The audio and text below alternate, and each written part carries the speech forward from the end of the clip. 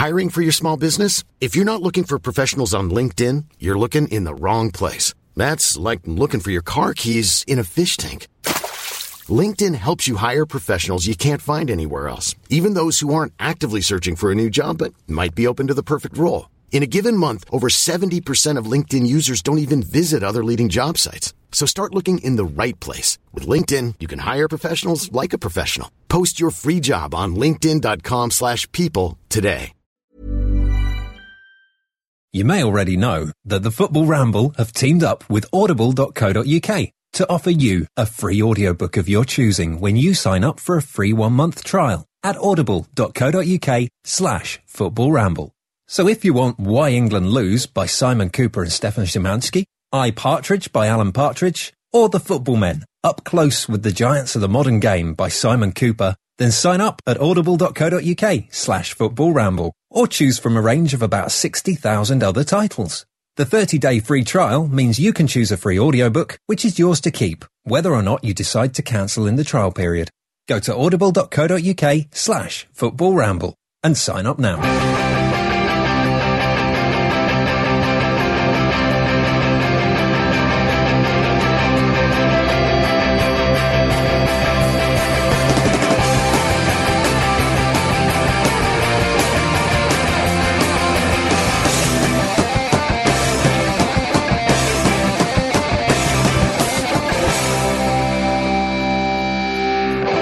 Gentlemen, welcome to the Football Ramble. It's me, it's Marcus. I'm back, and I've got three beauties with me. Jim. Hello. Pete. Hello. And Luke. All right. It's European Championships time. Nearly.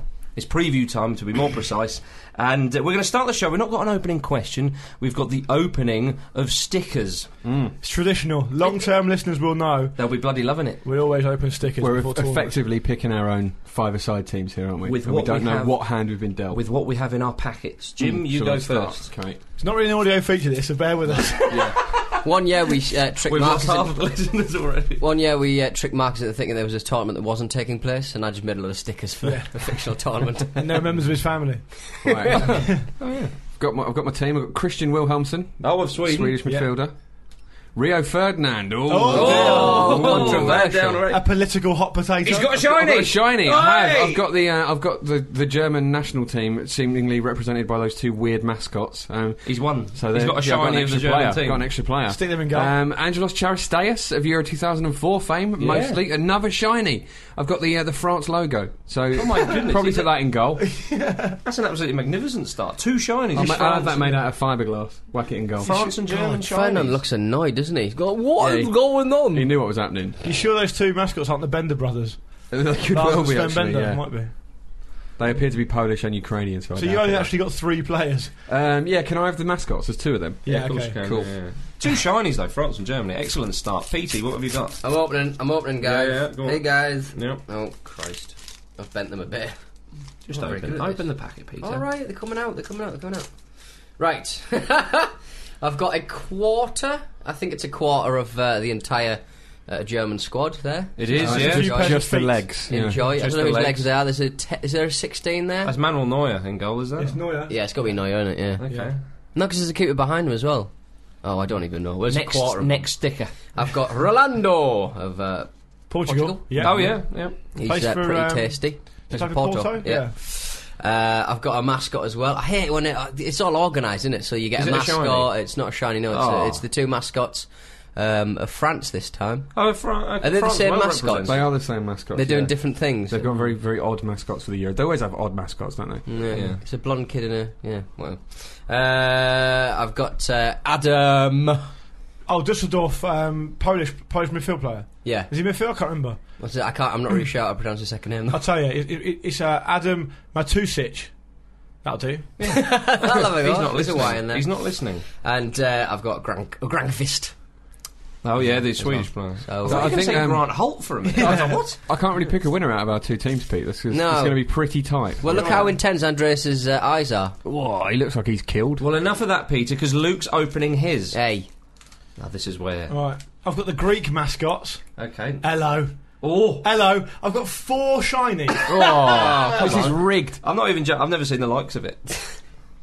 Metallic. This is unbelievable. The live What, so studio you've got a audience hall? is going absolutely You've berserk. got a haul of shiny. This is what I've got. I'm not making it up. I've Doesn't not got any players. I've got a Greek pair of mascots, an Italian pair of mascots, Yeah. a Denmark pair of mascots, Danish. a French pair of mascots, and a respect sticker. Which is the winner, ultimately. You're going to lose. Respect is the winner, So so respect me. Right, well, Try and let's beat that, see if, Marcus. I can get a bit of pride back on this whole damn affair. Kieran Westwood. Irish, remember? You got a keeper, You yeah? got a They're there. goalkeeper. Roman Shishkin of Russia, Lokomotiv Moscow. Yeah. You know, he's all right, isn't he? Robin Van Persie. Oh. It's a team! Oh, goodness me. It's an actual team, isn't it? I've got spine. a bit of the Portugal side, which includes Cristiano Ronaldo and Nani. So we'll have that. Not their legs though. And telling you. Fedeschi of Ukraine. That's an actual team. It's a decent yeah, team. you're going to win, mate. Robin Van Persie, Nani, Cristiano Ronaldo, a proper keeper. You're going to win. Yeah. Yeah. Nani's going to love the respect. You have rigged this, haven't you? You get the points. Thanks very much. Yeah. You win the points. Your boys win you the points. Hoorah! Now then, ladies and gentlemen, we are going to move on with our European Championship preview. We're going to start with England, of course. They beat Norway in their first warm-up game, 1-0. First time England have beaten Norway since 1980, and the first time Norway have been beaten for a little while. I think 2 years at home. 2 years. I think it was something like that. Ashley Young scored the goal, Pete.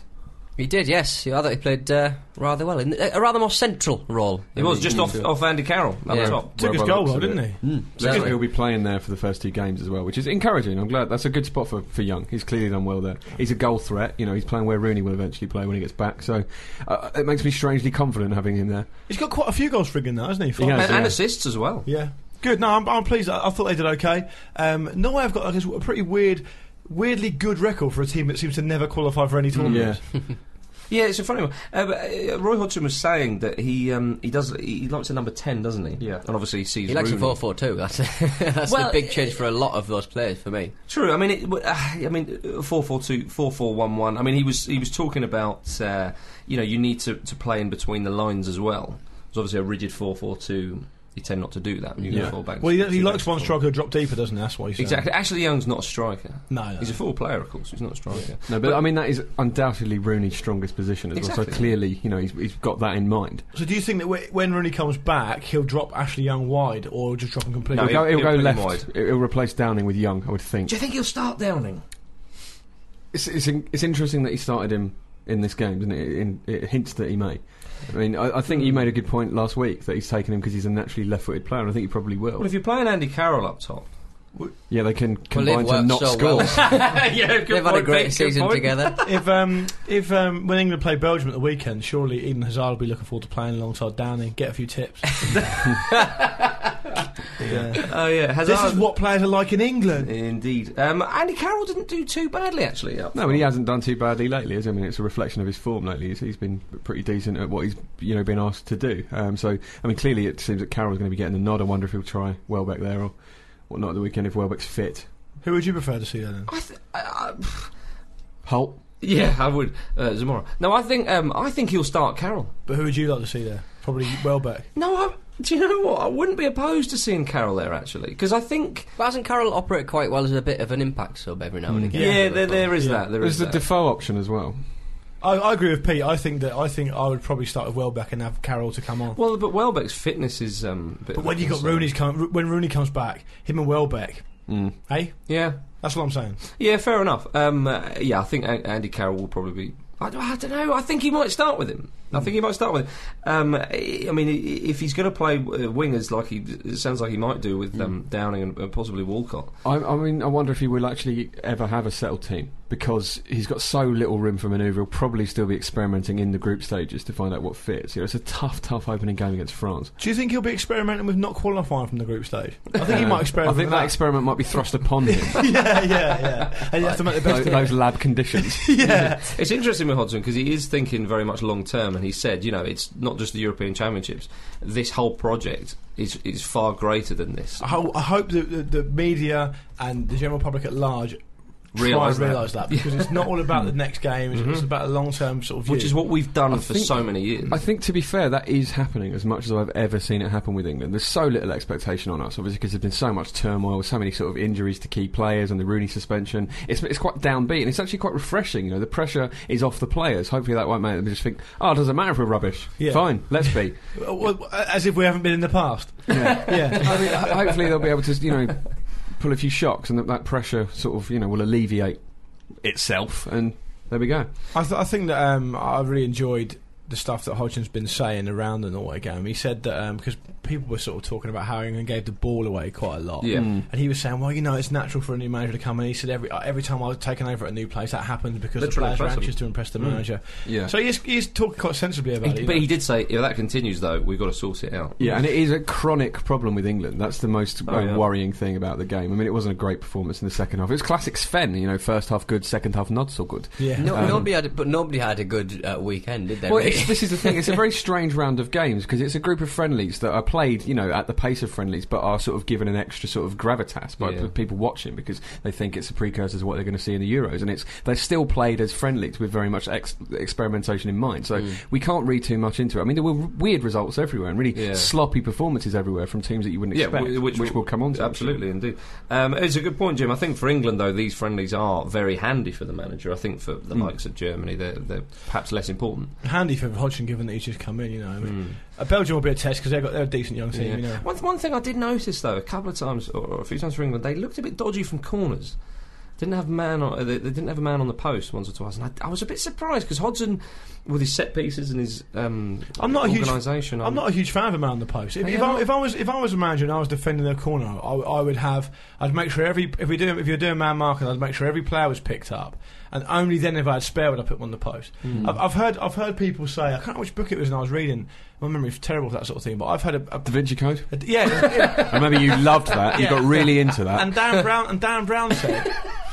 He said, always mark the man first. It looks spectacular when a header's cleared off a line from a man on the post, but it doesn't happen that often. Yeah. It's much more important to get to the source. Wasn't it the secret footballer who was sort of saying that it wasn't even that. It wasn't. It was just you wouldn't have a man on the back post, you'd have him a little bit in. Yeah. You'd have him on the line, but you wouldn't. Okay. And people say, why wasn't he on the post? Because most of them aren't headed from just under the bar next to the post anyway. They're usually in the middle somewhere. Okay, that makes sense. Okay, yeah. You need to give your keeper a little bit of confidence and also give him a bit of room to manoeuvre. You don't want too many players. He nearly got caught out from the Risa corner, didn't he? Hit the post. Yeah. I thought, blimey, if that had gone in, Rob Green's confidence would have been rock bottom. But that boy, bloody boy. But obviously, it'll be Hart in goal.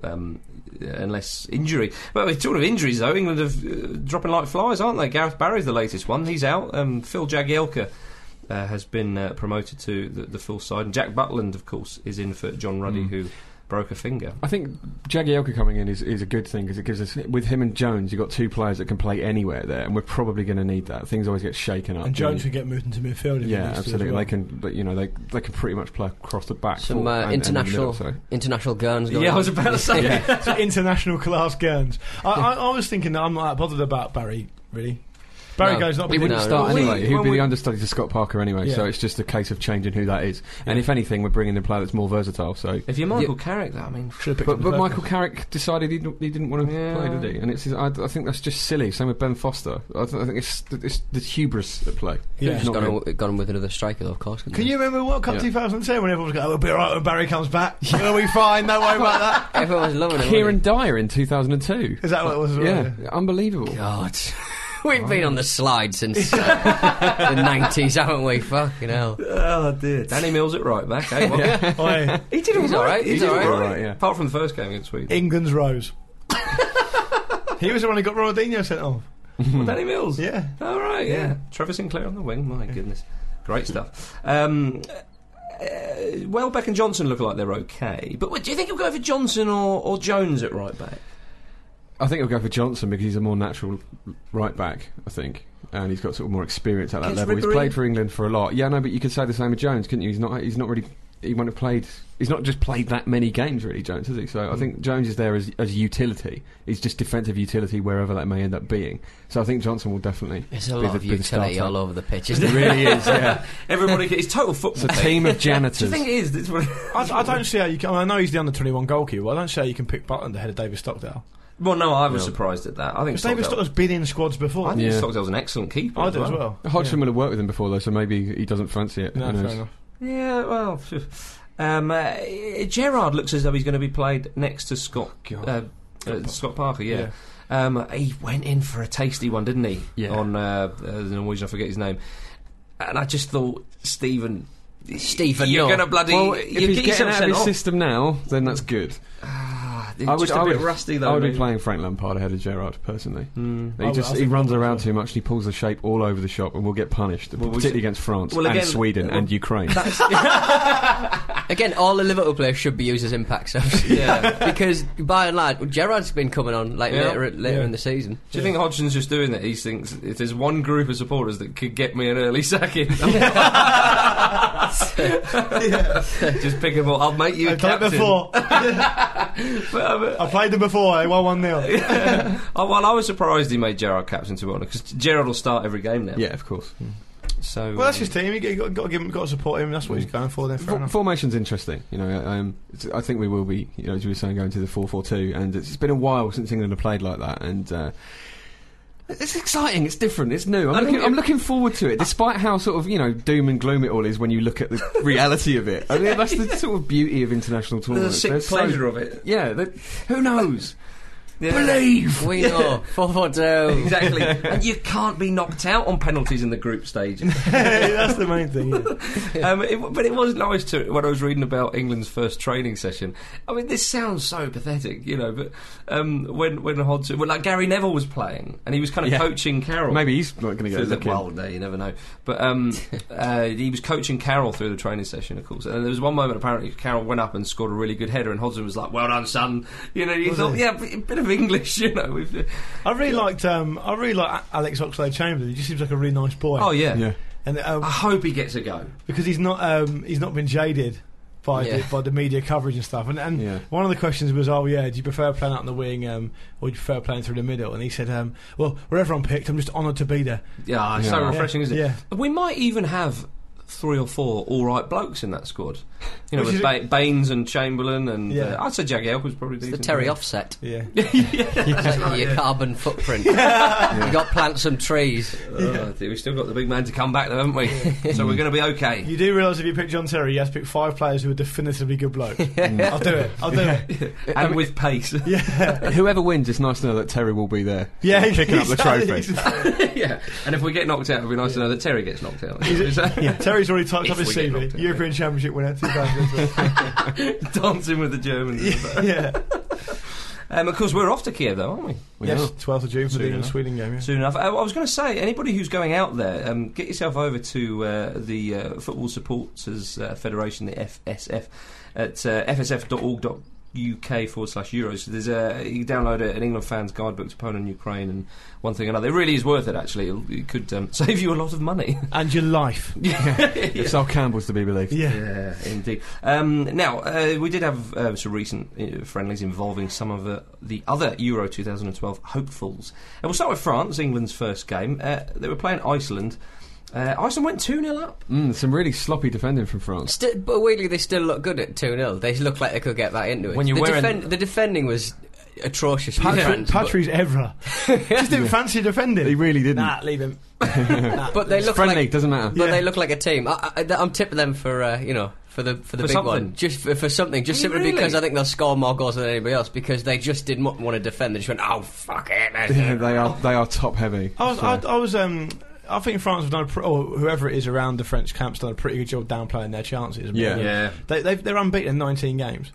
They're in reasonable form coming into this. Ben Arthur just sliding into the squad quite easily. Yeah. Ben Arthur and Benzema, they hate each other. Or they used to hate each other. It's good to see that they're French. Time is a healer. It's a sign of respect to hate someone. It's that fiery Gallic temperament. Football can unite all sorts of people. Luckily, France managed to turn it around. Even 2 Frenchmen. Yeah.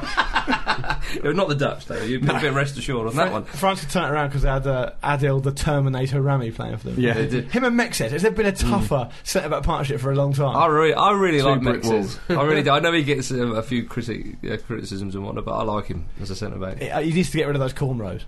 He can do what he likes, pal. Yeah, I think so. He's bleached his hair and put cornrows in. When Andy Carroll put cornrows in, they had a pop at you, Pete. Remember that? Have a go at him back. I'm not his dad, though, am I? No, fair enough. And the argument was won. I'd like to put forward the notion, I think I have done before, but I'm going to do it again. Iceland are one of the most overachieving nations in football. For their size? Country of 320,000. And what's their ranking? Don't know. Yeah, looked it through. No, but I've just looked at some of their players. They've had players who've, Good Johnson played for Barcelona and Chelsea. They've got the fellow who plays for Swansea, represented in the Bundesliga. It's 320,000. Bjork was at Milan for a bit. Yeah. Stiga Ross for a decent side for a bit. Do you know what I mean? Yeah. Scotland's small. Yeah, 5 minutes. But anyway, back to France. France, they did go 2-0 down, and the crowd looked a bit, oh, bloody hell, what is this? And so by the end of the game... huge shrug as one. Well, nobody looked as though they were enjoying themselves. By the end of the game, when they won 3-2, everyone was on side. The players were enjoying it. I remember thinking, oh, yeah, they've got their tails up. Do you know what I mean? That was Ribéry's first goal for France since April 2009. Wow, it was a great goal as well. Really well taken. He's got 7 goals in 57 games for France. Wow, it's just woeful. It's a woeful record for such a forward-thinking player. Yeah, it's a lovely French kit as well. It is. Oh, I do like. They always do all right kits, don't they? Remember the Laces one where they won it? Yeah, decent, nice. Holland had a sloppy result at home to Bulgaria, losing 2-1. Johnny Heitinger, what was he doing? Last minute, properly gave the ball away like crossfield pass to the opposing winger. What are you doing? It was a real smash and grab job though. The winner was in the 93rd minute, wasn't it? Bulgaria, but let's be honest, they'd left the window open. Yeah, they did. Yeah, it was a lovely goal from Van Persie. It was.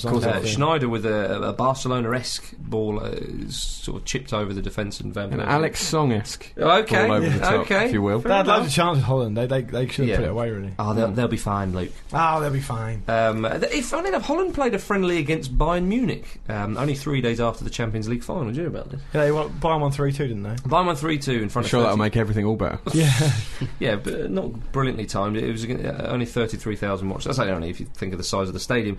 The match happened because Iron Robben aggravated an injury playing for Holland at the 2010 World Cup. After Bayern had told him not to play because he was already carrying a bit of an injury. So due to this aggravation, he missed several months of the Bundesliga season. And so the match served as compensation to the club and its fans. Odd. Very odd set of events. Sets a bit of a precedent. Yeah. Doesn't it? Ferguson gets wind of that, they'll be in real trouble.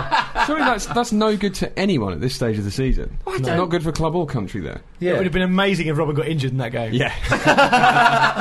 I still remember there being a substantial payout when Owen injured himself, remember, for Quince for Newcastle. He went for a stage of just playing for England and getting injured, then out, and he just was the only team who was interested in playing for. He'd come back just in time for another England game and get injured again. He was like he was on loan at Newcastle from England. Going back to the Dutch, you look at their forward line. Yeah, I've tipped Huntelaar to be top scorer. But is Huntelaar going to play? That's the thing. Yeah, I think he is. I think if you force Huntelaar and Van Persie together, no, he's top scorer in the qualifying. Huntelaar. The other thing is they've got players like Bas Dost, plays for Heerenveen, who scored like 30 odd goals this season, and he's not even anywhere near the squad. Yeah, they've got I think he's uncapped. They've got so many good forward players.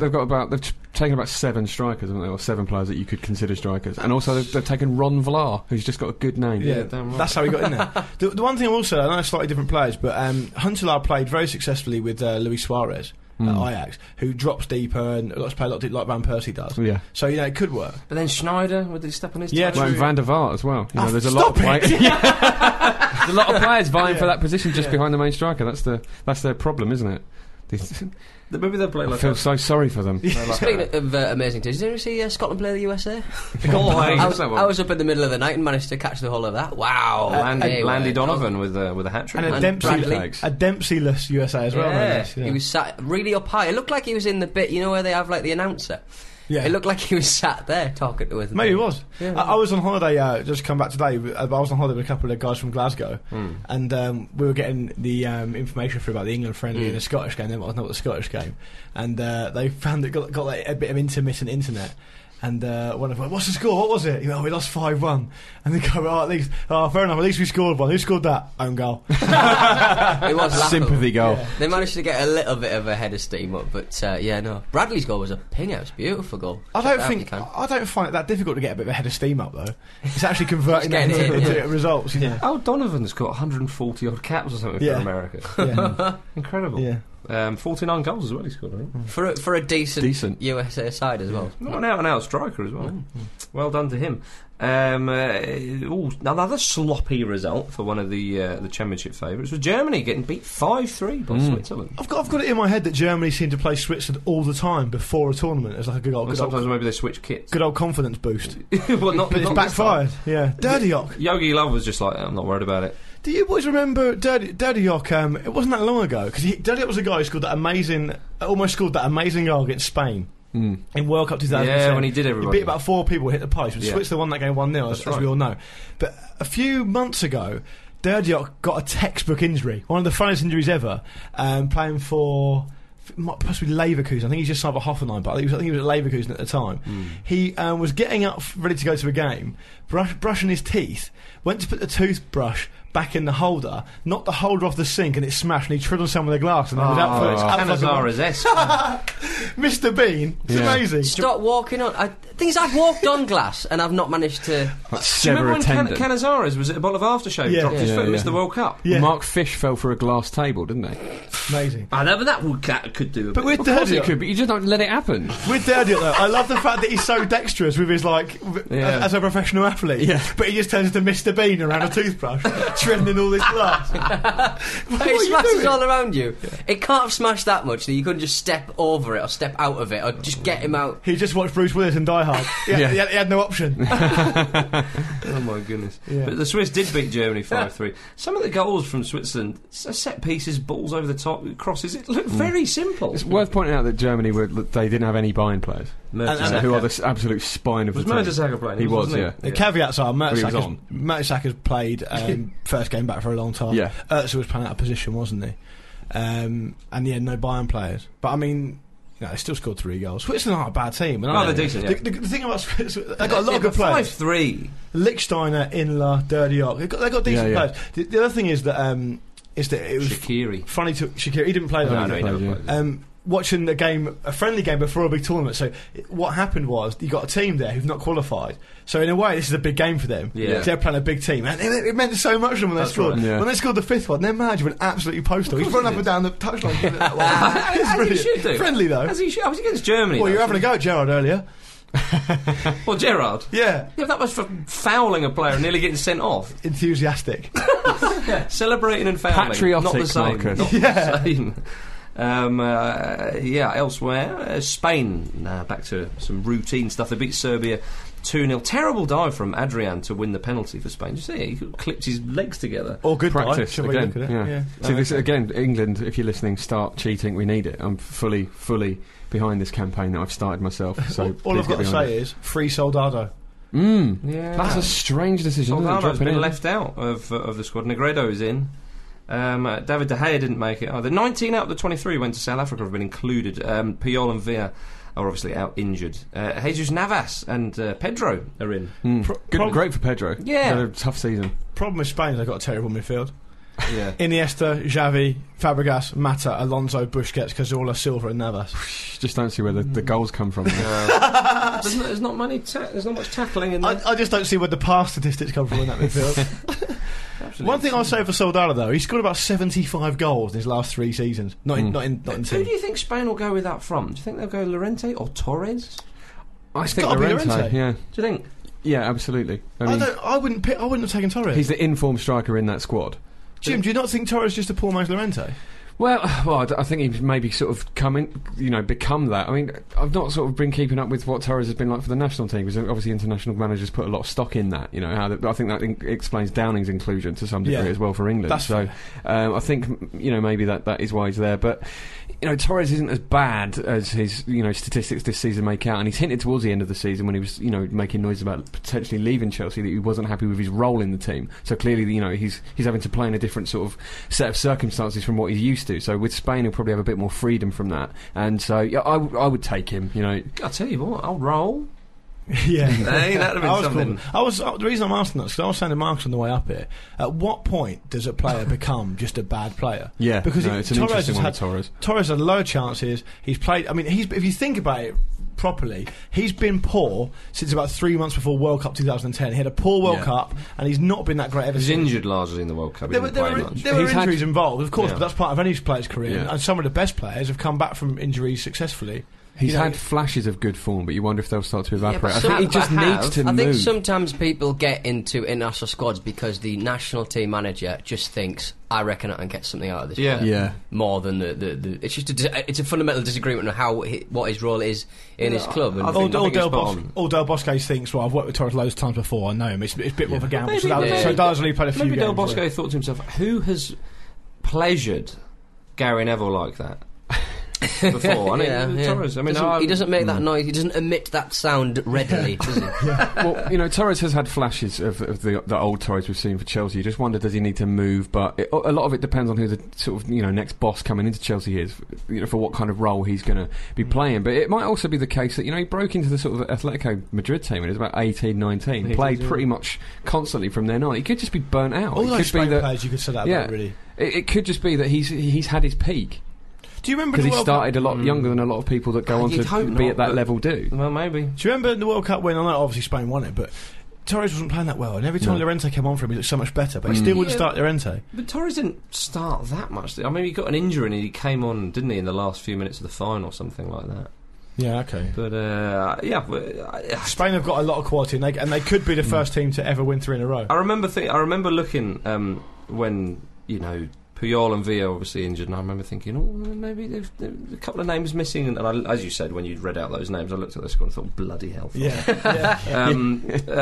Villa's, I mean, I think they've been resigned to that. Yeah, exactly. They've played enough games with that. I mean, they've got enough quality. And Pedro again. Where does he? You forget about. But you're not really going to play Pedro through the middle, though, are you? That's the thing. It's Llorente, Torres, or Negredo in those situations. Not often played through the middle, is he? He's often just out on the left. They don't play anybody through the middle. That's the thing about Spain. How do you line up against them? How do you mark them? How do you do this? They play slightly lopsided here. Iniesta's out wide, but he comes in. It's so difficult. I mean, there's a reasonable chance we'll show you how it's not done in the second. Yeah, exactly. Check this out. To try and set up, against Spain and do the tactics and all the rest of it. That's why Capello. Obviously there was a bit of slice of luck in there, but Capello just went, right, we're just going to sit deep and do this and do that, and I think that's it, isn't it? And get luck of a set piece, which is exactly. what we said at the time, it's basically you've got to do exactly what Chelsea did against Barcelona. It's the same principle. There's no point trying to sort of take them on at their own game. Yeah, you've got to risk Johan Cruyff's wrath. Yeah, playing such a style. A little word on Serbia. You remember Adem Ljajic, don't you? Yeah. Who got punched by now former Fiorentina coach Delio Rossi.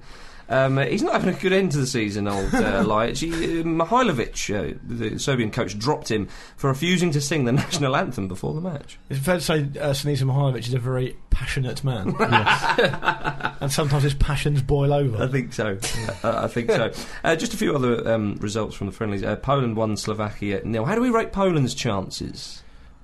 Not highly. I mean, they're a decent side by their own sort of standards through history. I think. I mean, Lewandowski is obviously a huge asset to them. I think he's going to be a key player. Yeah, they do have a good goalkeeper in Wojciech Szczesny, but I think it's just going to be too much for them.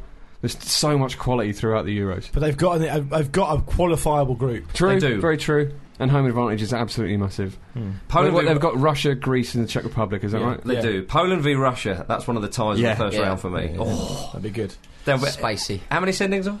I actually think the Republic of Ireland had a good result. Sort of slipped under the radar. They did. They beat Bosnia 1-0. Bosnia are an alright team. Shane Long, with the goal. He could have a big tournament. For Ireland, for me, I was thinking about this the other day. Ireland's first game, right, Croatia, is against Croatia. Big. Now, if they win that, and it's a winnable game. Yes. If they win that gives them such momentum and such confidence. If they can pick up a draw.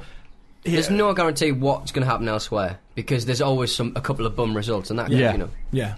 Well, I wanted to talk about Italy for a bit because we don't know what kind of Italian team will turn up. However, I think they could be the dark horses again, like France. They've played it down. No one's talking about Italy. Prandelli's changed their style quite a lot as well. They're a lot more sort of free flying and attacking now. This is basically the first time they've ever really done this, and it's working really well for them. There was talk about them maybe trying a back three, and I thought, Well, James Horncastle wrote a really interesting piece about whether they'll do that or not. That's where I read it. Thank you for reminding me.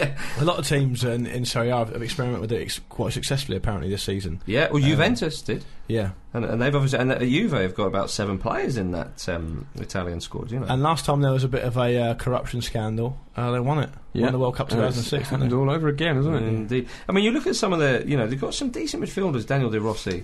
Nocerino for Milan's had a good season. Thiago Motta. Cassano's in there as well, isn't he, in the squad? Oh, it's so good Cassano's in the squad. I'm loving Diamanti being in there. Yeah, I'm delighted with that. Former West Ham man. I was tweeted how pleased I was that he's in there because he's a classic number 10 and also because he's mad. And someone said that they saw him play for West Ham. Yeah. Someone tweeted me and he missed a penalty and tore his shirt in half. Absolutely. Love him. I love him. I mean, they've got some wonderful forward players. You've got Balotelli, Di Natale and Cassano. Yeah.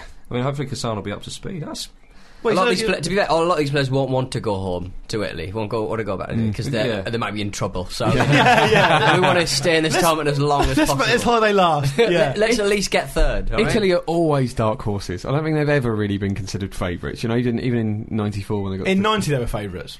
Well, joint favourites, and they. Yeah, I suppose hosting it, but you know, generally they're always sort of seen as outsiders. But you can never ever write them off, and sometimes they'll be hilariously bad as well. I love Italy. Yeah. A lot of people seem to dislike them because they generally have quite a sort of negative style of play. But I love them. They were pretty poor in the World Cup, weren't they? They were, yeah. They were abysmal. Jim, what about the Germans? Can you ever write the Germans off? Can you, Jim? Yeah, I'm doing it now. You fool. That's the group, isn't it? Group B: Holland, Denmark, Germany, and Portugal. See, what I find bloody delicious.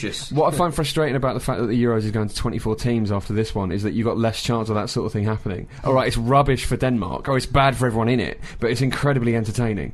It's a shame for Denmark because they've got some good young players. Like is it Christian Eriksen? Yeah, for Ajax was it? The other thing is with this moving up to 24 teams, the reason the European Championship. I mean, everyone thinks, ostensibly the World Cup is the pinnacle. Yeah. Because it's obviously from all over the world, 32 teams. It's the big dick. Yeah. But when it actually happens, you get a lot of games that don't really mean much. A lot of dead rubbers. And then with the reason the Euros is so good as a tournament to watch, think about 2008, magnificent tournament, brilliant, because every game actually matters. It doesn't need to be 24 teams. 16 is absolutely fine. And the quality's condensed almost. It's just riddled with quality. It's already filtered out in the qualifying, isn't it? Absolutely. So and that's going to go from now, which is rubbish. Sort it out.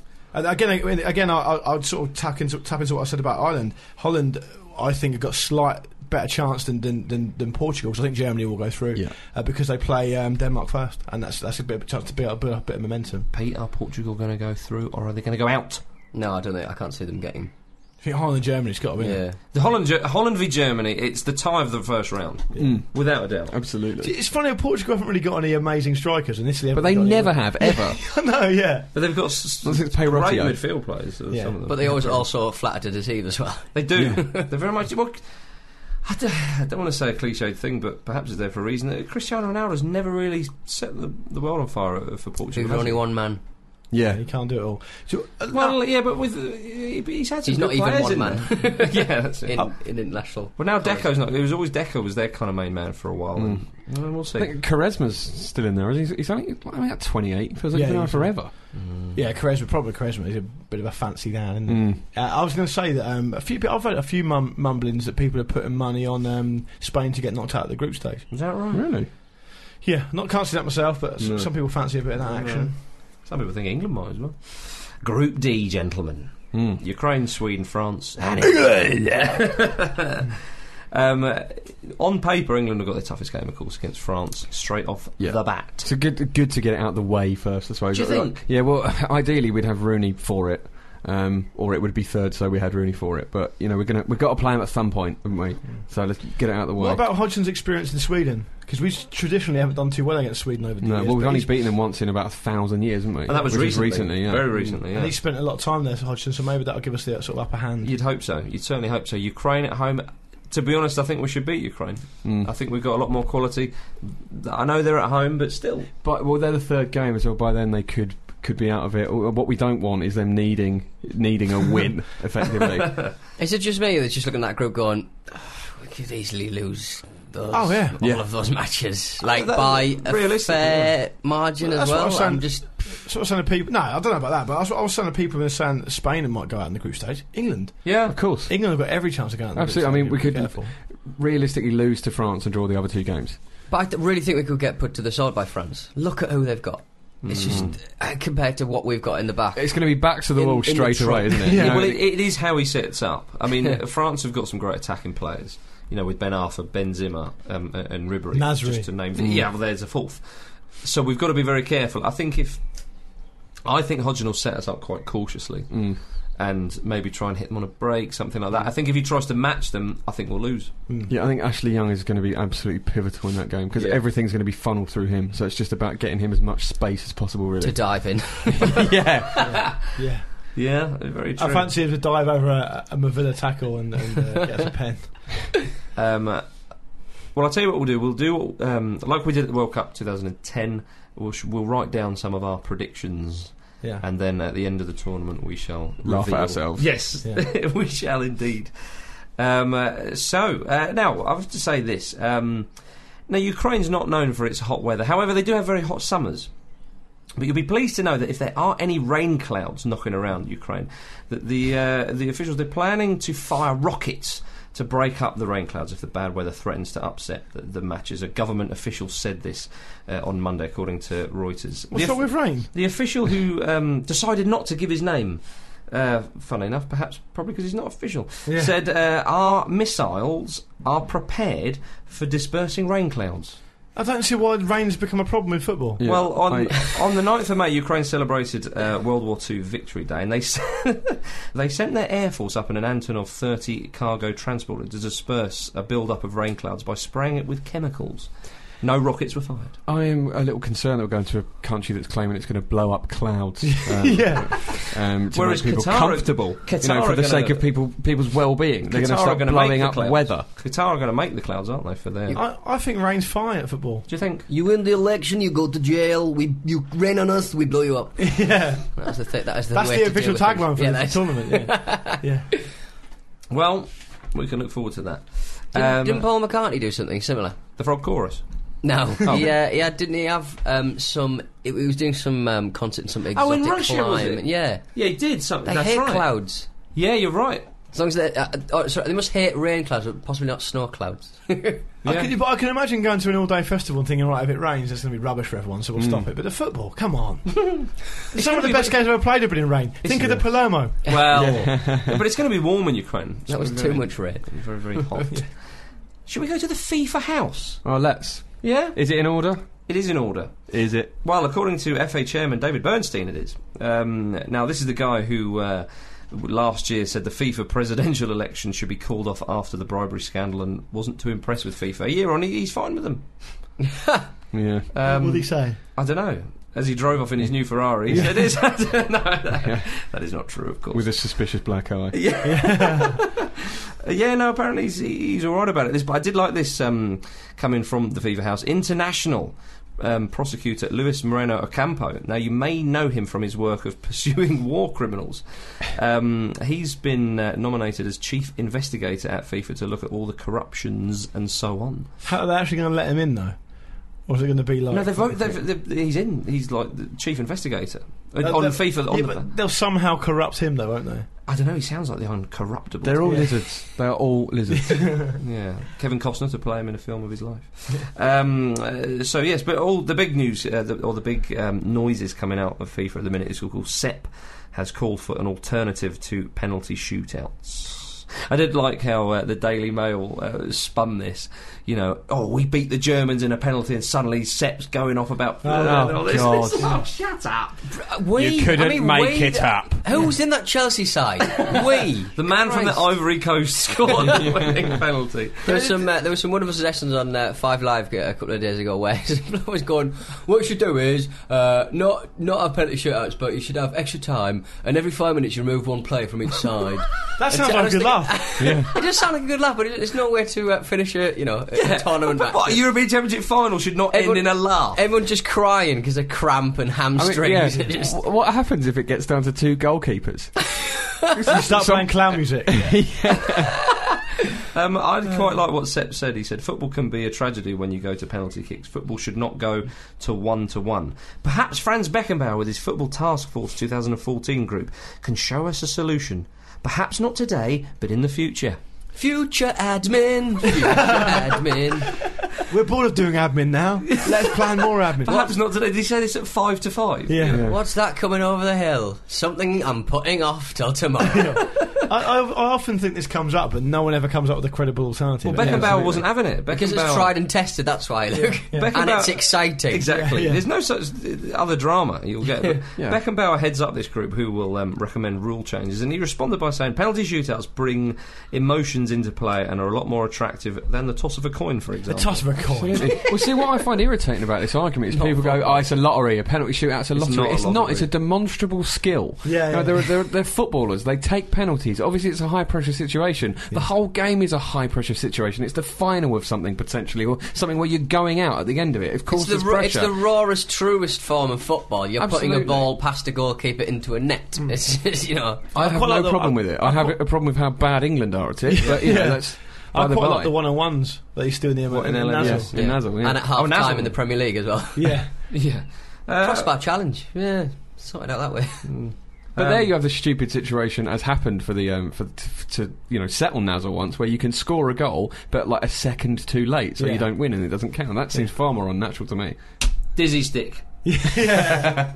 It's the only way. It's the only way. Elsewhere coming out of the FIFA house, what have we got here? Oh, South Sudan gained its independence last year. It's become FIFA's 209th member. Good news for them. He's already in the Dean Windass Hall of Fame. There's going to Zidane. There's going to be a woman in FIFA.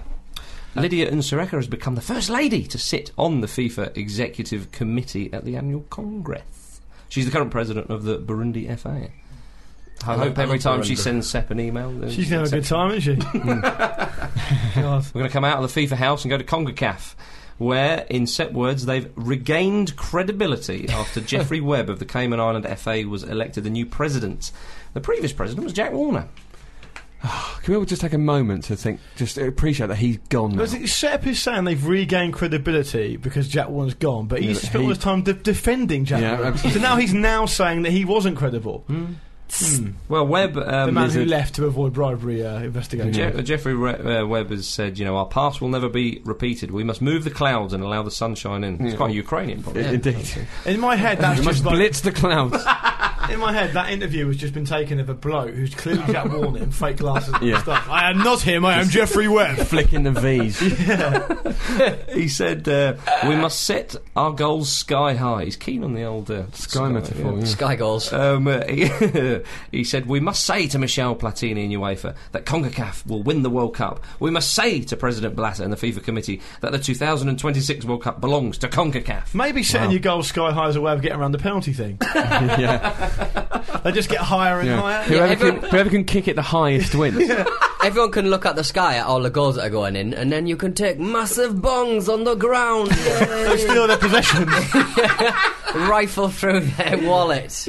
Hooray! Look up there, it's our sky high goal. Thank you very much for your handbag. Oh dear.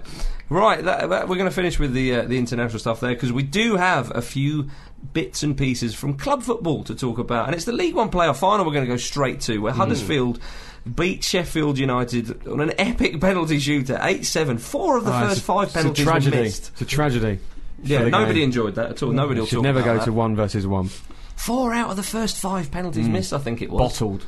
It was weird. Everyone was missing, and then everyone was scoring. Yeah. It was very much a penalty. And then the keeper took one. And then it went down to the keeper. I tell you what, though, one of the Sheffield United players who was, I think it was the 10th taker, top corner.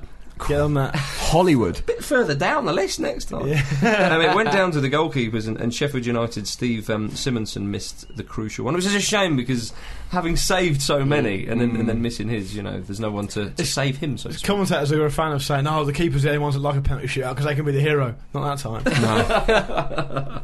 Indeed. In the League Two playoff final, Cheltenham lost to Crewe 2-0. Nick Powell scored a superb goal. Yeah, I saw him interviewed after the game about that, and he went, "I just whacked it." Yeah, I just belted it. I didn't really think about it. I love that honesty, and it's nice that Crewe have gone up, because they're all through sort of Dario O'Grady's academy, and they're all local boys that know each other really well because they've come up through the youth ranks together. So that's just nice, isn't it? You don't really get that anymore. Talking about replacing penalties with something more conducive to fairness. I mean, you're talking about the playoff system. What happens when a team maybe 16 points off? third or second space, they go up. I mean, how is that fair? Surely there might be a better system for that as well. What you're trying to say is that life isn't fair, is it? That's pretty much what I'm saying. That's all football's a metaphor for. Exactly. For. Nick Powell's got a load of goals this season. Yeah. I think he's about 18, and then he's got a Player of the Year, Young Player of the Year, Goal of the Season, and he's got about 20 or not 20, maybe a few less than that from midfield. And I think there's talk that it's like an open secret that he's signed for United. Manchester United. 4 million quids. 4 mils. And the last game we're going to talk about from the world of club football this season is the Spanish Cup final. Barcelona, you remember them? Pep going out on a high. 3-0 against Athletic Bilbao. It was like the Barcelona of 3 months ago, wasn't it? Bilbao have got to be gutted the way their season's ended. It's a shame for Bilbao. I mean, obviously 2 cup finals, and they've entertained a lot of people this season. They're trophyless. I'm worried that they're going to lose a lot of their players, and that's going to do that now, because there's talk of Bielsa being courted by Roma, isn't there? So he could. I mean, the whole thing could be broken up. It's an amazing team. It's a shame they haven't won anything. Yeah. Coruña went up as well, didn't they? Yep. Deportivo La Coruña. Yeah. With Cisco scoring the goal. Still on loan. Is he really? Still on loan from Newcastle. Yeah, he's still on loan until 2013, I think. Blimey. Embarrassing. Wow. Just sign him. Real Madrid's Castilla, or whatever they call them, got promoted as well. The second team. Yeah. Into what? Into the Segunda? Because they were in the third team, weren't they? Yeah, okay, right. Excellent stuff. So if Real Madrid get relegated, then they'll have to go down as well. Yeah, or up. I'm not sure how it works. If they won the league, I wonder what would happen. Just change the name. No, this is our first team now. It's up to us. So how many trophies was that for Guardiola? Do we know? Is it 14, 15? Quite a few. I think it was 14. Incredible. Absolutely incredible. In what, 3 seasons? He's bottled it, hasn't he? That is. Go on holiday, mate. Yeah. And now it's time for going for gold. Going for gold. It is time for going for gold, Marcus. I've got me clues already, so let's bang on, shall we? Is it a Euros tournament special? Yes. This man has played in the Euros. First clue. Definitely a man. There's your first clue. Stop. Definitely a man. Karol Poborski. No. Said man. First clue. That was second clue. I suffered 3 broken legs at my first club. Stop. Milan Barros. No. Oh, we had him, haven't we? Yeah. My middle name is Brian. I played 90 times for Aston Villa. Sure. I came on in the 2000 FA Cup final. Stop. I think we've had him, but Savo Milosevic? No. You got to put it out there in this game. Yeah. I don't think he managed 90 times for Villa, did he? I don't know. He's in and out, wasn't he? It was a punt, Pete. Like his goal in the FA Cup final. League Cup. I continued my legendary run of luck that I enjoyed at my first club by contracting MRSA at Leeds without kicking a ball.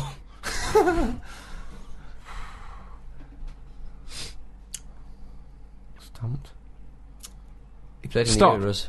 Eric Bakker? He made that move, didn't he? No, he never played for Villa. I don't think, anyway. He has played in the Euros, lads. Final clue. Oh, no. I was appointed Peter Beardsley's assistant in 2010. Imagine that. Having to learn. Look at that face every day. What, Peter Beardsley's personal assistant? Like a secretary. Stop. Bosco Balaban. No, not Bosco Balaban. Go on.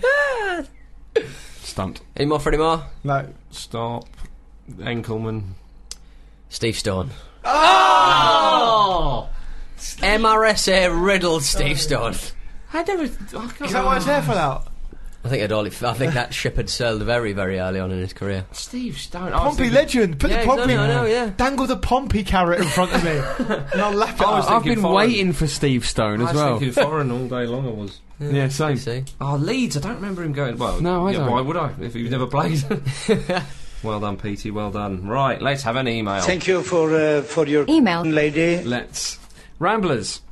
Hello. I'm in the process of going through your backlog. Ooh. Back catalogue, most people would call it. Makes it sound like he's just really grudgingly listening to old shows. Are you my cleaner? Yeah, Pete did say he had someone weird in the flat the other day.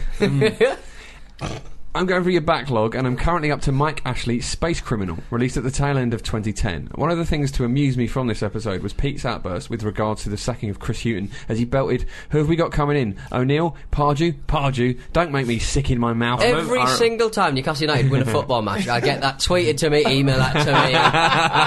Sky writers. Sorry about that. Isn't retrospect lovely? I digress to the subject of my email. Is this an email for someone not being able to predict the future? No, that's just a dig at Did you Pete. see Pardew's career before he came to Newcastle United? It's not even the email, it's just a dig. Just a dig. So I digress to the subject of my email. Sunderland fans? Sunderland fans. I'll go through your backlog, mate. Fist City, brother. I noticed the BBC Quickly, Jim. running a story on Blackburn's Morton Gamps Pedersen's determination to stay at the club following their recent relegation. The story cites Pedersen's official minimalistic and Apple-esque website gamps.co.uk. For reasons yet to be understood, I took to the contact section of the page. This seems pretty standard, but then has a drop-down box asking, "Who are you?" The standard options are there: press, fan, business, general praise. Okay, that last one is a bit self-indulgent. But the most interesting of all is left till last. "Who are you?" can be answered with Swedish Royal Princess. Cheers, Patrick McClellan. That's class. It's a bit optimistic from Pedersen. Are we getting that know. box and hours? Yeah, if you don't ask, you don't get, I suppose. Goodness me. And now it's profile time. Hooray. Yes, sir. Let's all have a profile. No. Right, the Demon's Hall of Fame, of course, is in association with kitbag.com. And what have we got this week? The last one of the season. Last indeed. profile of the season. It's Euro 96, ladies and gentlemen. It didn't come home. It didn't come home. I warn you, I might cry during this. I get very emotional about Euro 96. No, it did come home and it went away again. Oh, yeah, Germany. sorry, yeah. Germany took it. Yeah. They took it away forever. Sorry to spoil the ending. Nobody knew. Spoiler alert. Put a spoiler alert in there. The tournament began on the 8th of June 1996. You know that ITV advert when Whoa. Southgate puts the goal in? Didn't happen. 1996? 29 years after the summer of love. Thank you. Never interrupt that. That might be the latest one we've ever had. Could be. Yeah. Is. It was the first European Championship to use the abbreviated Euro name. Oh, nice little factoid to start with. The first European... That's what it'll be remembered for. Somebody reread a corporate website. The first European Championship that had 16 teams competing. Remember the logo looked like an obese man fleeing a big football. It's weird. Look back at it again. It's very odd. Oddly representative of... Which strangely was what Gascoigne did in the trial against Germany. Seem to remember the video game was a rebadging of the actual soccer series. It was very good, as I recall. They've rebadged it, you fool. There we go. Synchronised. Synchronised partridge. There were 6 teams making their first appearances at the championships, including Bulgaria, Switzerland, Turkey, Croatia, Czech Republic and Russia. Now the latter 3, technically speaking, of course, since the breakup of their former nations. England were the hosts, which was probably just as well as we might not have qualified. We were in a bit of an old slump were England, having failed to qualify for USA in '94 and being rather unimpressive in the Umbro Cup played the previous summer. Oh, yeah. Yeah, God. If the truth be told, I think this tournament helped England get a bit of pride back into the national team. Because after the success of Italia 90, obviously, you had a bad European Championships at Sweden in 92, a big failure not qualifying for the World Cup. Yeah, I mean, the Sweden 92 is almost just like the thing you don't talk about as an England fan. It's just it's held in no regard at all. It's completely swept under the rug. And the Championships of 88. I think for Euro 96, beforehand, people had mistaken our speciality as just being failure, when everyone knows it's glorious failure. And Euro 96 restored that for us. Yeah, I agree. A bit more of a glorious failure. Yeah, it wasn't a fizzle, it was like a boom. Boom, yeah. I mean, the English team was a bit out of sorts, and for a time, David Platt seemed to be our only decent player. And he was a good player, David Platt. Yeah. But apart from him, there was no real stars in that team. Shearer didn't Shearer have a bad injury and had a really poor year in '95? Scored a goal for years for England. Right. Teddy Sheringham was yet to come into his own. There was all this sort of stuff going on. The opening match of the tournament took place at Wembley between England and Switzerland. Hodgson, of course, was in charge for Switzerland in their qualification campaign, but had resigned before the tournament. And Portugueseman Arthur George, or Jorge probably, took over. So Terry Venables pitched his wits against him. And England were in a Group A with Scotland, Holland and Switzerland. In the first game, it was a sunny Wembley, packed stadium, the old Wembley. And Shearer scored, didn't he? Yeah, he scored a penalty, didn't he? It wasn't a penalty. He was slipped through by Paul Ince. And he just opened up, he did that wonderful hamstring goal where he just opens up his body and just rifles. Yeah, there's only one place it's going. See, Shearer back then, despite the fact he had some travails in the England team, he was, much like Gary Lineker was at the World Cup, he was the player where you knew he'd score. Things would be alright because you had Shearer. Yes. You know, that's what I remember thinking when I was... Alan Shearer was just, just something else. He was just, especially in the tournaments, that was... In the tournament, but he hadn't done it previously. England were worried that... It was Switzerland who scored a penalty, wasn't it? Not England. Turkle Maz. And I can remember it being, because I was about 15 at the time, and because we were hosting it, and obviously we had Big Des Lionel on the television, it was a whole party. Absolutely, yeah. And when Turkle Maz scored that penalty, it was almost like someone had walked into that party, turned the music off and said, right, everyone home. Yeah. Turkle Maz nearly scored before that, as I recall it. It was just headed off the line, as I recall it. But that game for me was fantastic because people like Steve McManaman just sort of went, I'm going to go fund some mazy dribbles. And it was like, it was brilliant. Yeah. Gascoigne did this amazing trick where he did that. He kicked with his standing, instead of, he planted the wrong foot and kicked with the odd foot and just... is that a Rabona? Do you call that a Rabona? No, Rabona's when he did behind the other foot. Yeah, that's what he did. Yeah, Rabona, he did a Rabona for Steve McManaman to run on. And he did. Oh, man. Well, England went 1-0 up. An England player doing a successful Rabona. Ladies and gentlemen, Euro 96. It did happen. It did actually happen. But it's true. England, I mean, for the first sort of 20-odd minutes or whatever it was, and Shearer scored, it was kind of like, we're back. Yeah, it was. We had a bit of a swagger to ourselves. And then the second half happened. There was a bit of a dampener because England thought massive dampener. Because we were thinking Scotland is a pick 'em because Scotland are our rivals and Holland. Holland. Holland are decent. Yeah, so Switzerland got a good point, and we thought, as you say, bollocks. We were in a bit of trouble here. Scotland got a great point against Holland. So it was all square going into the second batch of matches, and Holland beat Switzerland 2-0. Jordi Cruyff, I remember him scoring, and big Dennis. We hardly knew ye. Played for Alaves, and who lost to Liverpool 5-4. That's right. Played for Man United. Played for Man United. I saw a Jordi Cruyff score for Man United at Wimbledon. Collector's item, I think. A tennis tournament. His career went really weird. Yeah. And then came the game, Scotland against England. Scotland in the home dressing room, of course. 0-0 at half-time, bit of a stalemate. And then an inspired substitution. Jamie Redknapp literally changed the game. He did, yeah. We can't... I'm literally playing midfield road. It's hard with Redknapp. He was quite a Redknapp was a very, very good player. Yeah, let's not forget this, just because he's a bit of a dope. He was a very, very good passer of the ball, a good midfield football player, definitely. He could hit a dead ball as well. He came on, I think, for Stuart Pearce. Is that right? So I think they went for a back three. What about the Uri Geller? Uri Geller, yes. Well, actually, he was the real hero. But of course, Shearer scored to make it 1-0. That's what he did, did, wasn't it? It was a header. Yeah. I think Gary Neville crossed it in. I think Steve McManaman passed it to him. Yeah. Do you know one of our best crossers of the ball in that tournament was Alan Shearer himself, when he just found himself out on the side. He was whipping them in like you wouldn't believe. Stop talking about Shearer. He wasn't playing for Newcastle then. No, can do. At the end of this profile, he's going to dub over Alan Shearer. We had Steve Howie and we had Les Ferdinand, and we didn't see piss all of them. England went 1-0 up, and then I remember Teddy Sheringham missing a close range header that Gorham saved very well, and I remember thinking, you bloody idiot, you should have put that away. He was a fat bugger at the time, Gorham, wasn't he? He was a great keeper. He was a fantastic keeper, but magnificent keeper, Gorham. He was no figure of a footballer. My goodness, was he a good keeper. And then was it Gordon Jury had a header that Seaman Gordon Jury, ladies and gentlemen. Seaman clawed out. Head bandaged up. Yeah, and he won a penalty. Adams went in. Tony Adams took him over. And then Uri Geller stepped in, didn't he? And then he went off on a stretcher, didn't he? I thought that was over because he was just lying on the ground. There was just blood pumping out of his head. It was like, oh god. Ali McCoist was thrown on. Okay. And then Gary McAllister stepped up for the penalty, and Uri Geller apparently made the ball move. Yeah, I mean, if the people don't know Uri Geller, maybe listeners overseas. Charlatan, idiot. A man who's basically made a living out of pretending that he can bend spoons with his mind and befriending Michael Jackson. Yeah, I'd say so. That well summed up quite nicely. That's what his Wikipedia page says, anyway. He was. What was he in a hot air balloon over the stadium? That's right. Yeah.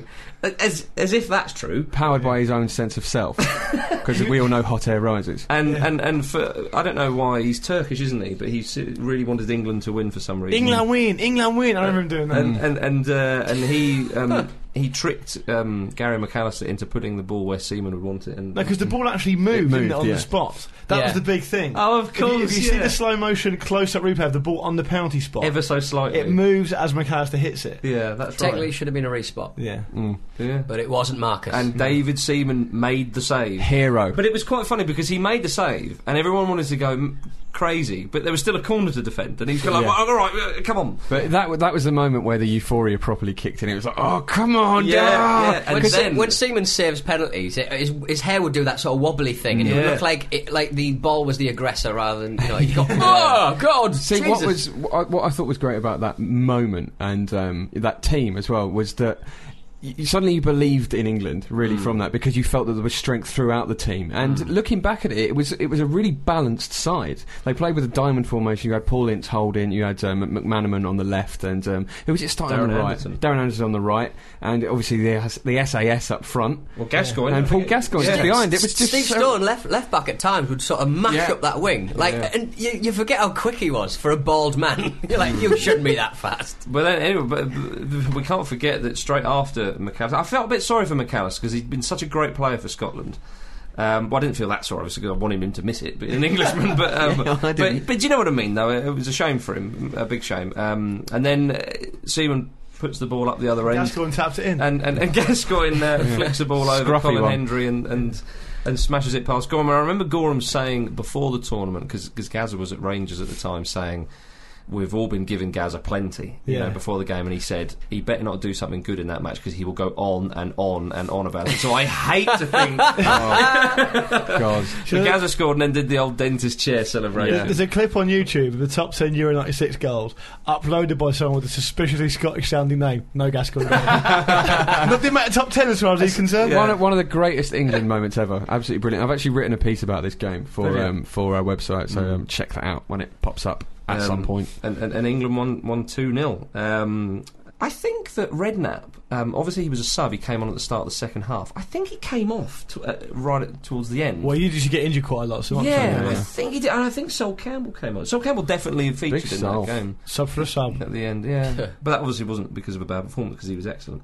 But then we went into the last set of matches in Group A. There were other groups, but we will come to. Don't worry. Of course, we're going to overegg it with England, but Scotland versus Switzerland and Holland versus England. Now, I was 18th of June, Jim Campbell's 15th birthday. Yeah, that's him.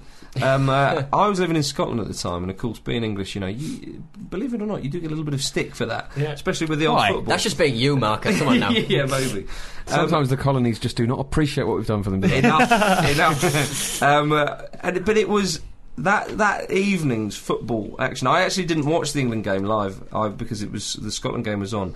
It was a particularly beautiful moment for me for the fact that Scotland wanted England to win. I know why they wanted England to win, because they needed them to do a favour. But when Scotland scored to make it 1-0, McCoy scored a beauty, and England were 1-0 up, and then of course England, another goal went in, and we were all celebrating. There was a moment where I was with all my Scottish mates, and we were all jumping up and down in perfect harmony, Jim. And then it's one of the most it's one of the most beautiful moments of my supportership in football, until Patrick Kluivert ruined it.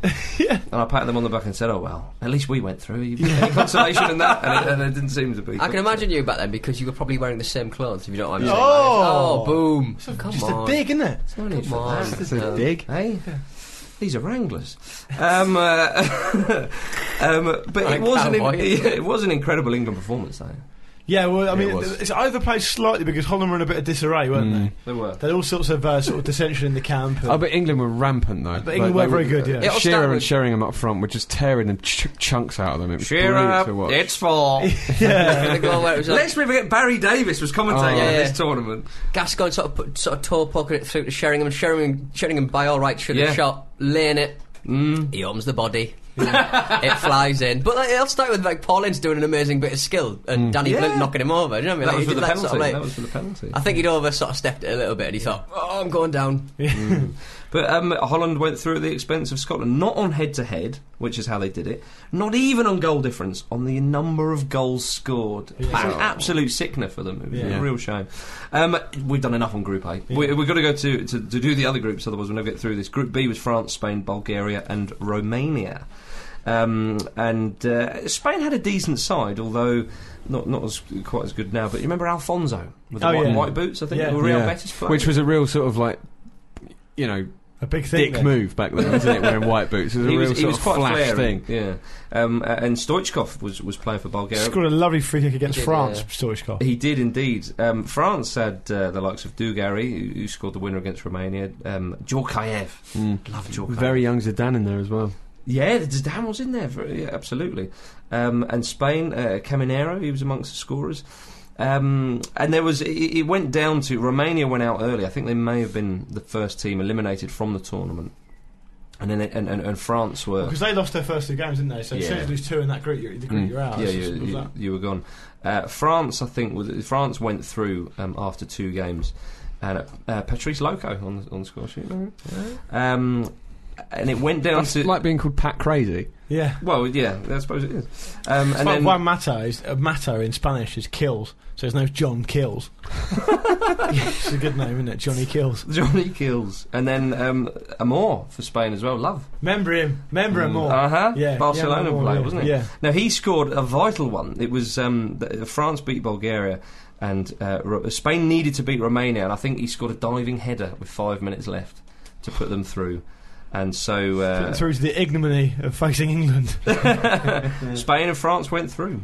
It was a shame for Bulgaria, because of course in '94 they'd wowed us and to go out. But Stoichkov, he was, Romania weren't too shabby then, really. Yeah, Radochoiu, who went to play for West Ham. Yeah, he was there. Group C: Germany, Czech Republic, Italy, and Russia. I mean, it was a foregone conclusion the Germans and the Italians were going to go through. Germany kicked us off 2-0 against the Czech Republic. Who would have thought that they would play each other later on, PT? Ziege and Moller.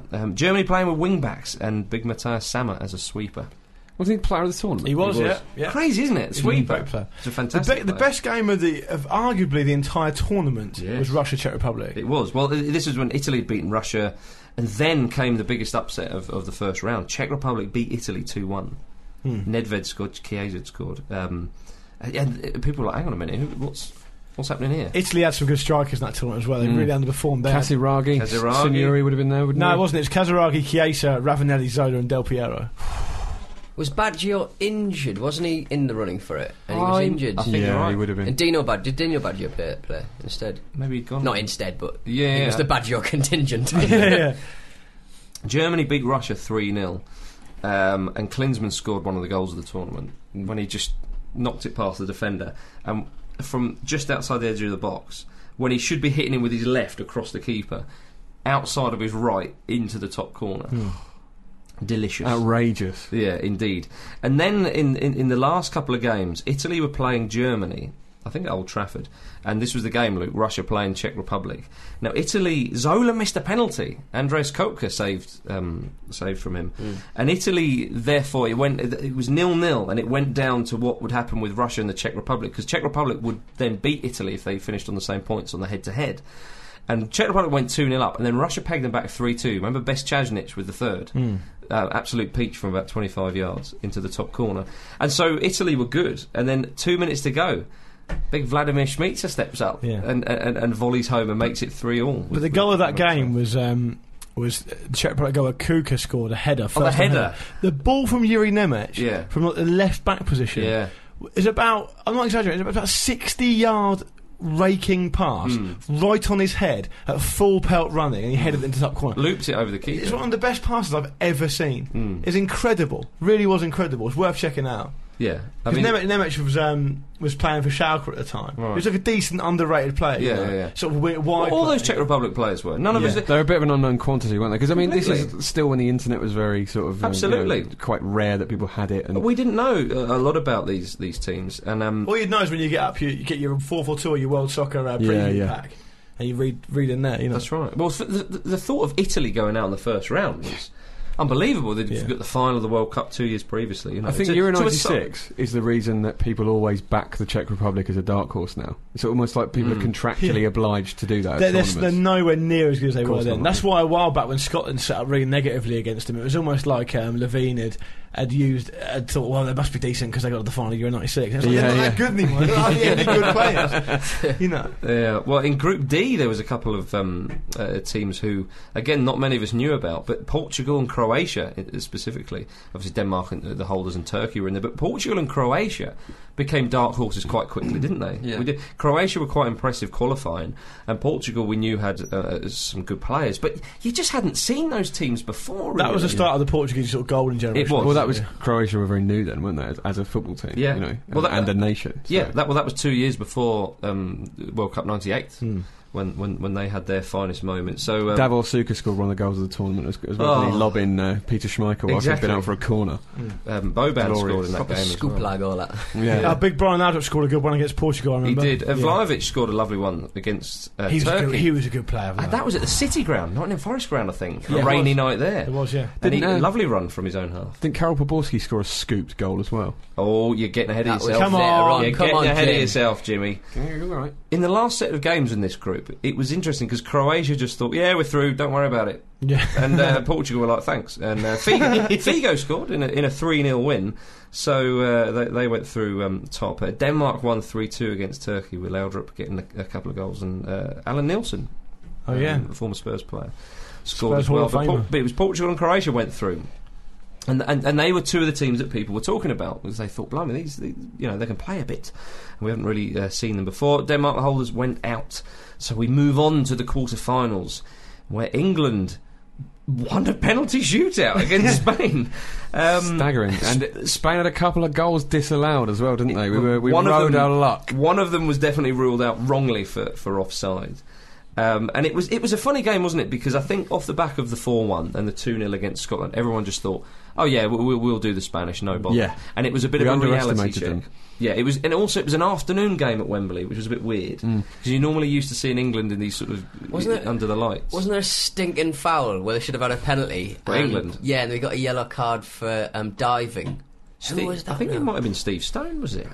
Could have been. Steve Somebody put in a bit of stuck a leg out basically, and they should have had a penalty, and it was just embarrassing. And, sorry. Barry Davies said Spain should have got a penalty. Yeah, Spain should have got a penalty. I see. And they had a couple of shouts, didn't they? And Barry Davies said that's the best free kick England will ever win. It was Ron Atkinson in co-commentator mode. Yeah, before his accident. His accident. His racist let's look at it. England underestimating Spain and winning anyway. On penalties. Oh, the past. What a concoction. Could happen as well. Could happen in this year's quarter-final. and let us remind ourselves of a couple of moments from that penalty shootout. Hiera missed, and then Shearer scored. Platt scored, and then Pearce scored. He almost exploded, Stuart Pearce. Oh, what a penalty! He very nearly threw up a lion. He did, yeah.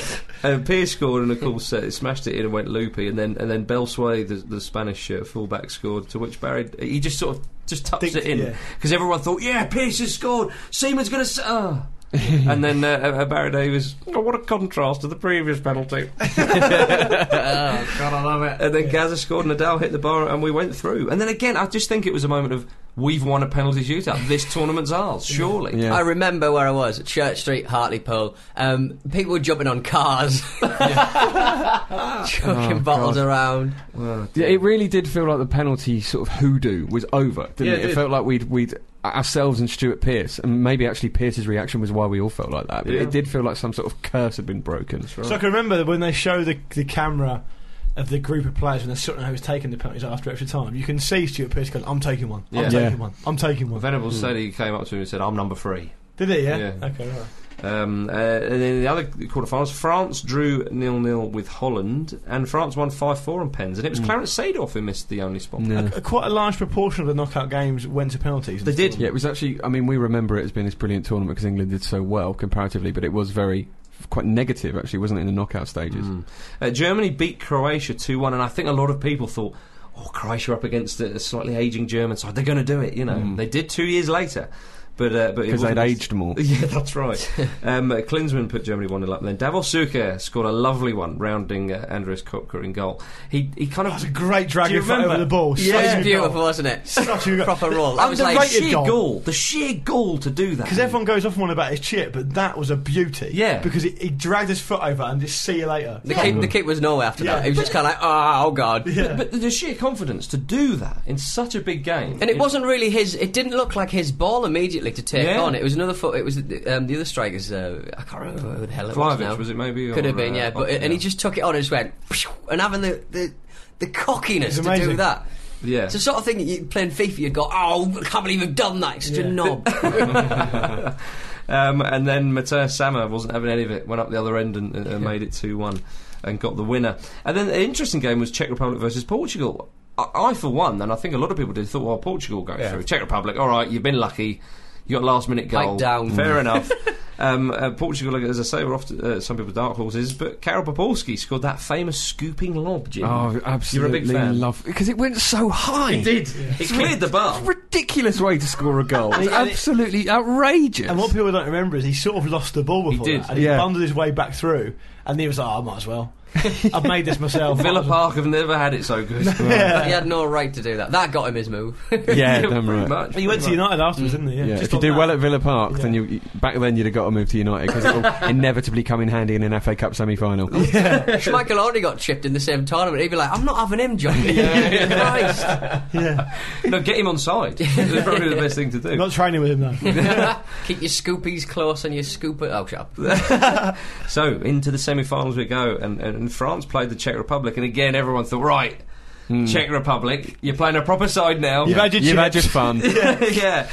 Well, they hadn't. They beat them 6-5 on penalties, and people couldn't believe that the Czech Republic had got to the final. And I remember actually the penalty shootout.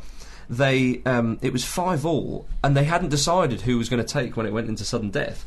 And I forget who it was. Not Popolski, he'll scoop it. No. Yeah. But one of the big men was like, it came to the moment where it was like, this is to win the game, and he was like, all right, I'll have it then. Top corner. See you later. Well, it's certainly in the corner. I suppose he'd not had time to psych himself up. Yeah, maybe that's the way to do it. Yeah. Well, for some. But they went through incredibly. And then we move on to the second semi-final. Where England drew 1-1. Paulus did a really good volley at one point. Yeah. After 2 minutes, England were ahead. It was too good to be true. Yeah, and there was a feeling of that, wasn't it? It's very much scored way too early. Yeah. It was that personified that theory that scoring early is a bad thing for you because frayed nerves for such a long time during the game. One thing that's really interesting about that game is that on YouTube, there always used to be, because I watched it ages ago. There used to be a 10-minute clip on YouTube of the opening 10 minutes of the TV broadcast of this game. Hansen talking about, I think they can do it. Like, they pack the midfield, Muller up top, and it's just like, I think we could do this. Yeah.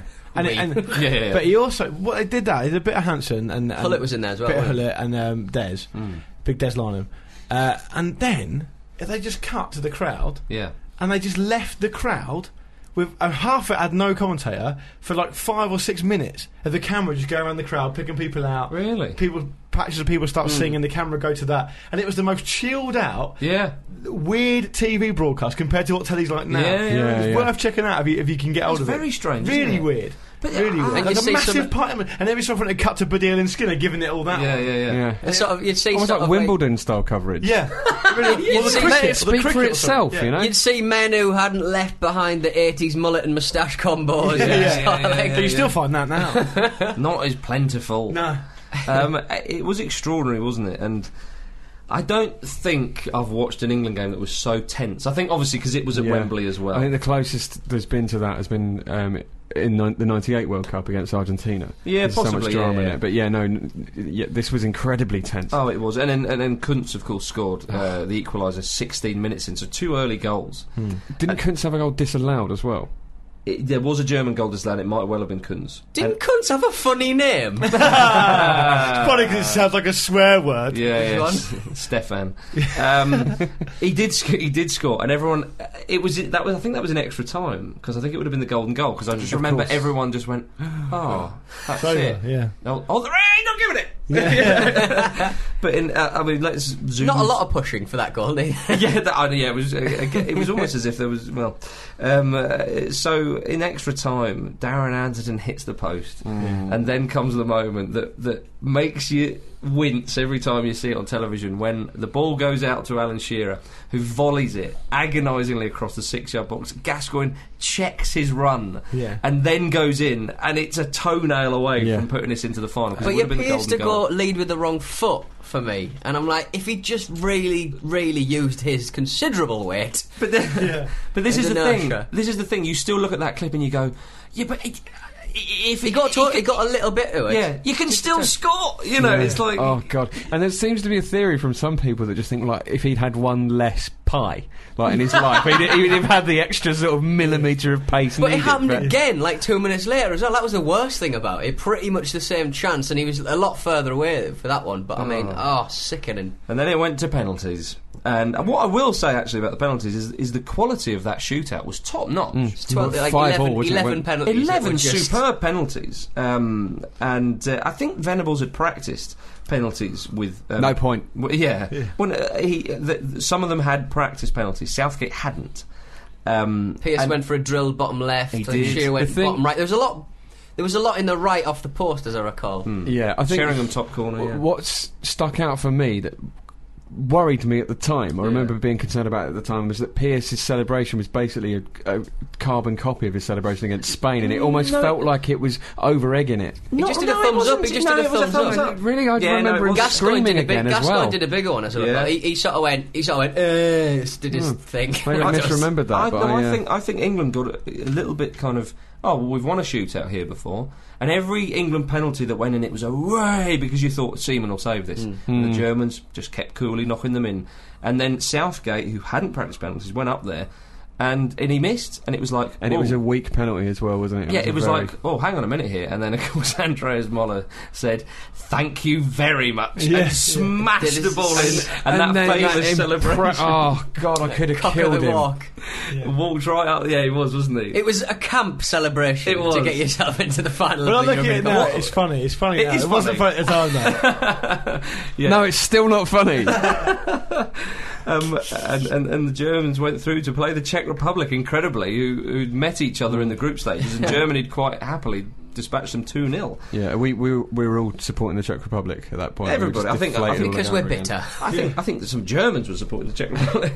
Both teams had chances. If you look at the game again, both teams had chances. They could bear to. Before Poborski was brought down and Czech Republic won a penalty, everyone thought, and Berger hammered it home, and it was like, oi, this might not be so bad. This is the second best thing to win in. That got him a move. Yeah, it is. Well, the unthinkable was on.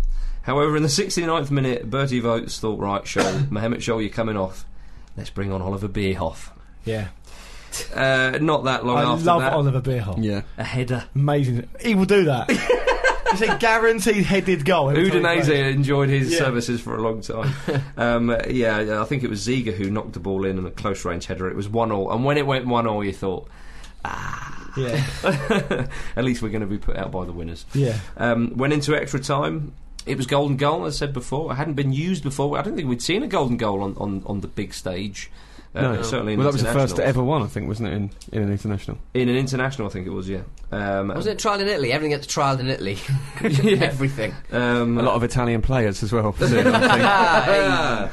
And it was a little bit of a poor way to finish the tournament, wasn't it? It's always an anticlimax. A deflected goal. The keeper might have done. It was rubbish. It was rubbish. Yeah, I mean, to be honest, the best team, probably the best team, won that tournament. But, a more clinical team won. Yeah, exactly. But it was. Bierhoff enjoyed it. He did. Yeah. It was a bit of a crappy goal to finish it, but a thoroughly enjoyable tournament nevertheless. And the Queen gave the Germans the trophy, and she was off, and so were they. Yeah. And then they sung. Well, she's German anyway. Yeah. And then they sung "It's Coming Home" on their return to Germany, and have sung it at us many times since. Yeah. It's also worth pointing out it was the first trophy they won since their reunification. So significant for them, massively. And the last one. Yeah, that they've won, isn't it? It's been a little while since Germany have won a tournament. They've been in the final. Looming indeed. I feel sorry for the Slovakians. Yeah. Alan Shearer did win the Golden Boot with 5 goals. Scant consolation. Yeah. We did all right in Golden Boots. Yeah, Lineker had one, didn't he? That's it. Couple. Defoe this year. Carol. Carol this year. It could be, but Euro 96, ladies and gentlemen, coming into the Dean Wenders Hall of Fame. Hey. I remember seeing a roundup of Euro 96. It was on ITV. It was not even that long ago, maybe about 5 years ago now, and just getting really into it, being really excited again, and then just being absolutely crushed at seeing England go out again. It was just, all this old emotions came back up. It was. And don't forget, the Dean Wenders Hall of Fame is sponsored by kitbag.com. Follow them on Twitter, kitbaguk, and RT our tweets for a chance to win a £50 voucher. Hot damn. Hot diggity dog. Ladies and gentlemen, that is it for this week. If you want to get in touch with us, the email address is show@thefootballramble.com, and the website is thefootballramble.com. Yes, and by the time this show comes out, fingers crossed, touch wood, all that sort of stuff, we should have a brand new thefootballramble.com with loads more content. No way. Way, pal. There's loads of stuff, far too much for me to tell you on this show, so get yourself over there, thefootballramble.com. Marcus is running down his top 10 musicals. That's something I'm looking forward to. Moonwalker's number one. He keeps pushing me about that. He keeps emailing to me every week, wondering why I'm not being published. Keeps changing though, weirdly. Yeah. You got to make your mind up, that's the problem. Starlight Express, Moonwalker. You can't have Moonwalker 10 in a row. As Joe Pesci says in that film, I just want everyone to be cool. And no Everyone's going to take drugs because of me. And I will not commission your Oasis themed musical either. I'll go alone. Then, Jimmy. I have a couple of notices as well. I have a couple more Edinburgh preview shows. One on the 1st of June, which is a Friday night at the Hanbury Arms in Islington. You can get tickets on wegottickets.com. Another one on the 5th of June, which is a Tuesday night at the Queen's Head in Piccadilly Circus. Please come along if you can. It would be awesome. And if you are going to the Edinburgh Festival, tickets for my show are available at underbelly.co.uk. It's better than Moonwalker. It is indeed. Any more for any more? Nope. Say goodbye, Jim. Goodbye. Say goodbye, Pete. Goodbye. And say goodbye, Luke. Goodbye. We'll see you a week on Thursday, the 7th of June. England against Germany, the second semi-final of Euro 96. Sporting history waiting to be made. And the winners now know that they will play the Czech Republic in the final on Sunday. The Czechs got through on penalties against France earlier. Now I think England can win the game. You know, the way the Germans line up, they're packed in the middle of the park, they've only got Kuntz up front. Goodbye. Say goodbye again. Goodbye. Say it sexier. Goodbye. Say it louder. Goodbye. Say it higher. Goodbye. Say it French. Au revoir. Elsewhere in the FIFA house, South Sudan, which gained its independence last year, has become FIFA's 2009th member. No, it hasn't. 2009th. Sorry. I'm trying to think of a sticker-based gag.